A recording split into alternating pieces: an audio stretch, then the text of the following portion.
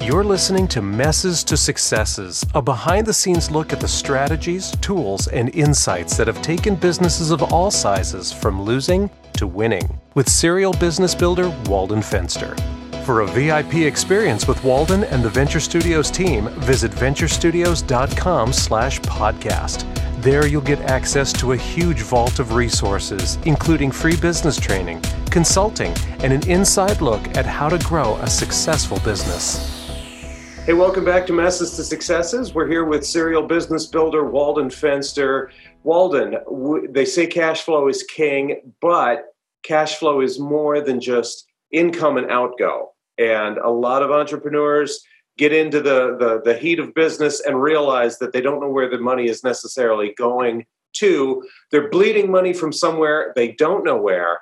So I want to talk this week about the key numbers that a business owner always has to keep their eye on.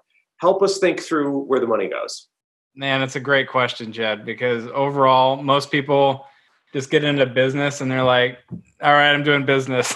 Like they're not tracking anything. They have no analytics. They have no systems. They're out there running business. And it's great because most entrepreneurs, like they just hit the ground running and they're like, come check out my new product and service. And they're just out there doing their thing, and before long they're in over their head. Maybe they they don't know their numbers. So maybe now cash flow is getting tight. Now businesses fail. 9 out of 10 new businesses will fail in the first year, which is sad to say, but it's very true. So like just by they could have reversed that whole process just by knowing some numbers and some guidelines of like where things are at, where things are going, forecasting, using metrics. So if I'm looking at a business, and it could be a lawn mowing company, it could be a boutique, it could be an online business. All the numbers tell you different things, and that's really, really important to really grasp, because if you have a whole bunch of like overhead, your numbers are going to look a little bit different than somebody running a business online.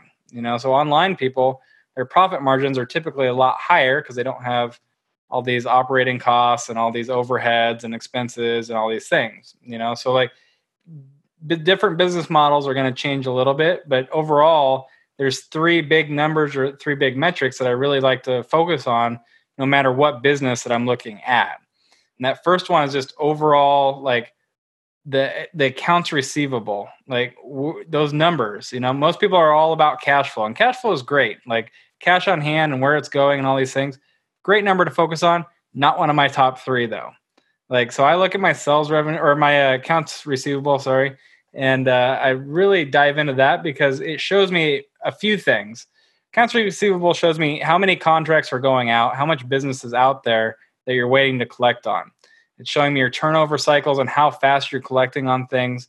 It's also showing me overall, like what's coming down the line sales and negotiation wise, to show me how good of a negotiator and salesperson you are. So that one number alone is going to start to show me multiple things in the business. So like I really, really, really check out that accounts receivable number. Secondarily, I look at how much it costs you to acquire a customer, because that's really ultimately going to show me how fast you can build or grow a business based on that cash flow or that cash on hand number. If I'm starting to look at like your cost of customer acquisition, like really, really, really, really, really high, it shows me different things in the business model. So like ultimately, the person that can spend the most to get a client is going to be successful. Meaning, if I can go spend $1,000 on getting a client, but my competitor can only go spend $10 to get a client, I'm going to get more clients, and they're going to be better clients than my competitor. So overall, I'm looking at that cost per acquisition, but like overall, it's showing me multiple things with that same number. Like I said earlier, it's showing me how much I can spend versus a competitor. It's showing me overall, if that number is really high, why, or if it's really low, what am I doing really good? And lastly, overall, it's just showing me what's my runway to get accounts receivable numbers higher. So like, if I know we're sitting here with $100,000, but it's costing us $1,000 a client, what's that starting to show me on how many clients and how many potential clients I could go after? I can go get 100 clients. Great. What's that mean for our accounts receivable?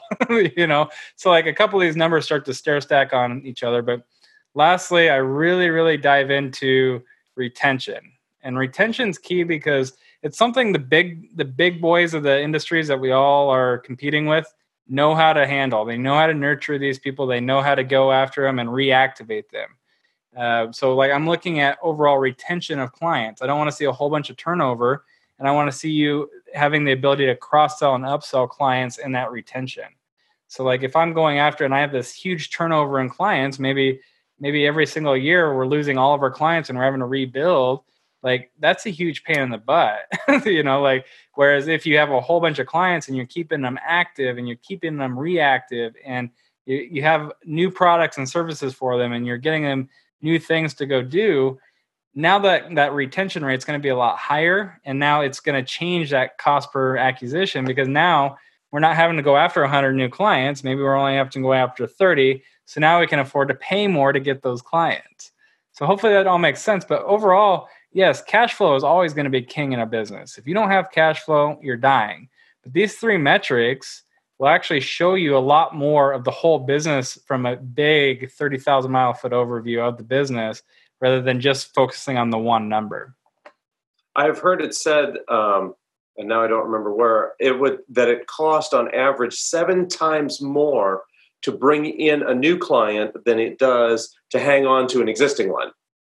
Yeah, that's probably pretty accurate. I'm not sure where you heard it or who told you, but overall, like the new clients that you have to go after, like that's where you're spending the most of the money, because you have to be in front of them a lot, and your marketing, your message across all media formats.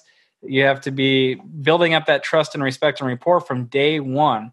So you're going after it, and you have probably 7 or 8 things that you're having to do more than just holding on to an old client. So older clients, existing clients, your job is to keep them happy, nurture them, give them more opportunity to grow, help them grow more, but they're already a client. So you're not mass marketing them. You're not emailing them like all 24 million times a day. You're not all over their social media. You're not in their Google. You're not like doing all the things that you would have to acquire that customer from the beginning. And that's something the big boys have figured out, is they know it's a lot cheaper to go after existing clients than go after new clients. So even clients that are older, that have fallen off, that maybe you're not doing work for anymore, those become your number one priority in getting some cash flow quick. Usually that becomes your first part of the nurturing sequence, is going back in time. Even prior to getting on this podcast today to record, I was going back through my old client records of 500, 1,000, 1,500 different like businesses that we've done work for. And I'm picking out certain businesses that I know are ideal for our current model. And I'm writing thank you cards, and I'm writing these handwritten letters, and I'm going back through and reactivating old clients, because I know they already know who I am. They already know what we're doing. They already know our services.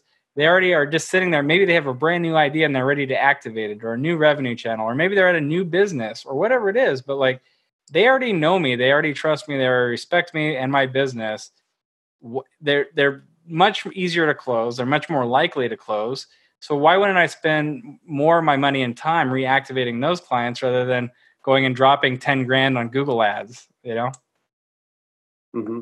That makes a lot of sense. And it brings up another question. I really want to dial into this cost of acquisition, because now I come from a marketing background in terms of copywriting and design and things like that. So what we're always looking for is that key phrase, that key messaging that attracts people. What are the things that you've seen that create efficiencies in attracting new clients? What are the marketing tools? What are the strategies that make that process cost less? And I love my lawyer answer of it always depends, because it really does depend, especially in this model. Because if let's say you're an attorney or somebody in the financial sector, or like somebody in the health sector, a doctor, your cost per acquisition is going to be a crap ton higher than somebody selling landscaping. And I love landscaping as a model, because there's a lot of people out there that's super competitive, but like overall the cost to get a client is very cheap because the services are cheaper. But if you're going after financial services, retirement, lawyers, people on that scale, you might be paying $50, $60, $100 just for one click on Google, let alone a cost per acquisition, to actually get that client. So like, there's a lot of different factors that like fall into that whole bullet point list of here's everything we're doing to get that client. But overall, that's what it becomes, is if I'm in lawn care or maybe pest control or something like that, I'm going door to door with a little flyer and a little pamphlet. Like, it's just my time and some money for my little like door hangers and pamphlets. But Sure. overall, my cost to get a client is going to be pretty cheap, whereas going after let's say a web designer or somebody on that realm of like an online service, like maybe your cost for like getting a client is going to be a little bit higher because now you're running ads, you have your social media marketing, all that stuff running, you have content marketing, you have all these line item things that either you're doing or somebody's doing for you. That cost data client's getting higher and higher and higher and higher because it's much more competitors on that realm of like digital ad space. Does that make sense? Yeah, it does. And it leads in actually to my next question, which is, how can a business owner kind of determine in these three categories where we talk about accounts receivable, cost of acquisition, and the cost of retention, how can you calculate, and I don't want to make you do math in public, but what can a business owner do to determine kind of their baseline must hit, these are our targets numbers? So overall retention, you want that number to be 100% if possible, but that's impossible, So overall, like I like seeing numbers up around that 70%, like either repeat business or existing client levels. You want to have about 30% churn depending on the industry. So like online, if you run like an online membership, your churn or your turnover is going to be a lot higher usually. If like there's a couple indicators that'll tell you how good your content is, and that's how fast people fall off. But overall, then we start talking about lifetime value of a client, not the cost per acquisition or retention. But overall, like it's going to depend a lot on your industries and your sectors. But overall, that 70 to 75% mark, like right around customer retention and satisfaction, is where you want to see most businesses at. If you start to fall below that number, that's when you invest more into retaining clients. Shocking, I know. Right. Shocking. And if you start to really like get into a cash flow crunch, like we hit on earlier, like that's when you might start going after previous clients, But at the end of the day, you are always going to be spending money and you're always going to be going after new clients. Like new clients is really like the opportunity to growth and having that ability to scale, So if I go after one person and I know that this is my ideal client, like I'm going to create a case study around that and I'm going to go market to all the people that are new, that are just like that person, But at the same time, I need to be spending, like I said, like 75% of my like time or energy, roughly probably, keeping and supplying and maintaining my existing client base and reactivating clients. Because it's, for one, a heck of a lot cheaper, but two, like these people are all brand advocates and potential salespeople, which is the key missing component to everything we've talked about tonight. The retention model is where you want to focus because those clients that you're making happy and servicing every day, like those become your best salespeople. That's why you want that number as high as possible of the amount of existing clients with the lowest amount of turnover. Because all those people know 2,000 and 3,000 and 4,000 and 10,000 people that you don't know, So like a great example, we stepped in and helped consult and actually like point this guy in the right direction to grow his business to $30 million business over the course of the next 8 years. Okay. Out of we did it completely for free. Like it was 100% just us sewing into this guy, showing him how to do it. Nothing to guarantee. Like we didn't know who this person was. We just knew that he was in a bind and he needed help, and overall, like that's what like we love to do. We love to be able to step in and help people. Like, but come to find out, his uncle's the CEO of like some like $500 million company that now we just stepped in and helped that person for free. So who do you think he's going to refer in that can give that guy great results? It's us, because we didn't try to sell him on anything. We didn't try to do anything stupid, but we knew that there was 10,000 people that guy knew that we didn't. Plus he's from a different country. So that's a whole nother level of metric that like, because people internationally know way more people than we do in the United States. And it's just crazy because your client base is connected to who knows how many people and how many businesses and how many clients. And like, it's shocking to me that people don't focus more on retaining clients rather than putting all their money into getting new clients. You're listening to the Messes to Successes podcast with serial business builder Walden Fenster. And Walden, it's funny because you actually just turned my next question on its head. And it had to do with, we were talking about the cost of acquisition, and perhaps one of the best forms of new customer acquisition is word of mouth, which also happens to be the cheapest. But what you've done is you've approached it from a customer retention, because customer retention leads to better word of mouth. So talk to us about that process a little more. It all comes back to serving your clients, because ultimately, if they're happy and they're really like on cloud nine about you and your services, like you can incentivize those people, for one, to take the social media, to take the email, to take the Google, Yelp, whatever it is, and write your reviews, which those reviews then can be used in your marketing. It's free content for you to go and repurpose and show that you are creating results. But overall, if those people are really happy, when people are coming to you or coming to them asking who did this, who did that, where'd you get that done? Like, where'd you get that pair of shoes? Like, if you had a really good experience with that person, you're going to tell them, you're going to show them like, oh yeah, check out these shoes, check out this website, like go here, go do that. And like, you've already sold this person on you before you've had to sell that person, if that makes sense. Mm-hmm. So like that client's already edified you in, they've already shown the person the results. They've already said, hey, check out this like awesome video that this guy just did for me, and now this video is getting views and it's going out and out and out. And now it's getting further and further out and out and out into people that you've never even communicated with. But now you have a salesperson being a client advocating for you. So now when the introduction happens between you, that existing client, and John Smith down the street, that guy already knows you and trusts you before you even sit down at the table. And I have a really funny story about this. And it includes me sitting down at a table. So like literally, like, so I get a coffee introduction to a local like wealth advisor insurance guy. And we all sit down at the table, and he just knows that he doesn't even know, he just knows my name. That's all he knows. My wife's with me. My wife's name's Danielle. He knows Danielle and I by the name. Okay. But he sits down and he goes, oh, so you guys work over at that company? And then we're like, yeah, kind of, just kind of laughs. He's like, man, I heard that CEO is so awesome. He gives away money to the poor. He's like helping build schools in India. He's feeding kids all around America. He's doing this and this and this. And I heard that like the culture there is just freaking awesome.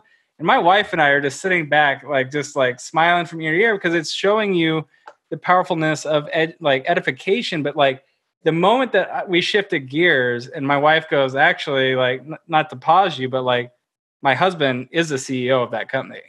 And he just like fell backwards out of his chair, like couldn't believe he's actually like talking with me. And then like, it's like that he instantly knows all the stories. It's edification. He's got all the trust, respect, everything with me. So like when we get ready to move forward in business, it's already a done deal. Like I didn't even have to sell the guy. He's already been sold by my clients who's like ran and raved about me, So like, it makes your life a lot easier when your clients are all salespeople. So your client took a cold lead that barely knew your name and made them a hot lead ready to do business today. Yep. That is a fantastic marketing strategy and cost savings to you, but it creates such gigantic leverage for you and what you're doing. Yeah, like it is like it blew me away. That one example completely like blew me away.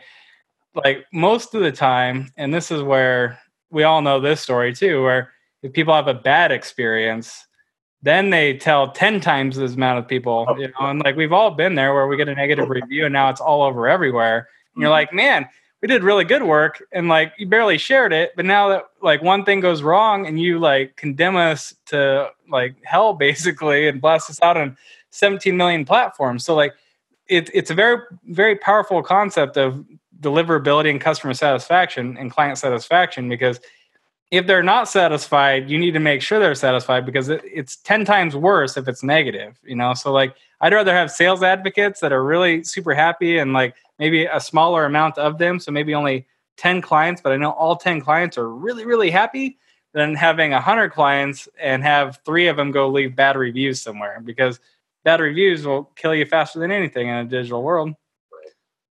So leveraging the power of high customer retention to launch your to lower your cost of acquisition. Yeah, exactly. And overall, like, marketing goes down, sales go up. So like, that's just a win-win for everybody. It's awesome. Again, you're listening to the Messes to Successes podcast with serial business builder, entrepreneur Walden Fenster.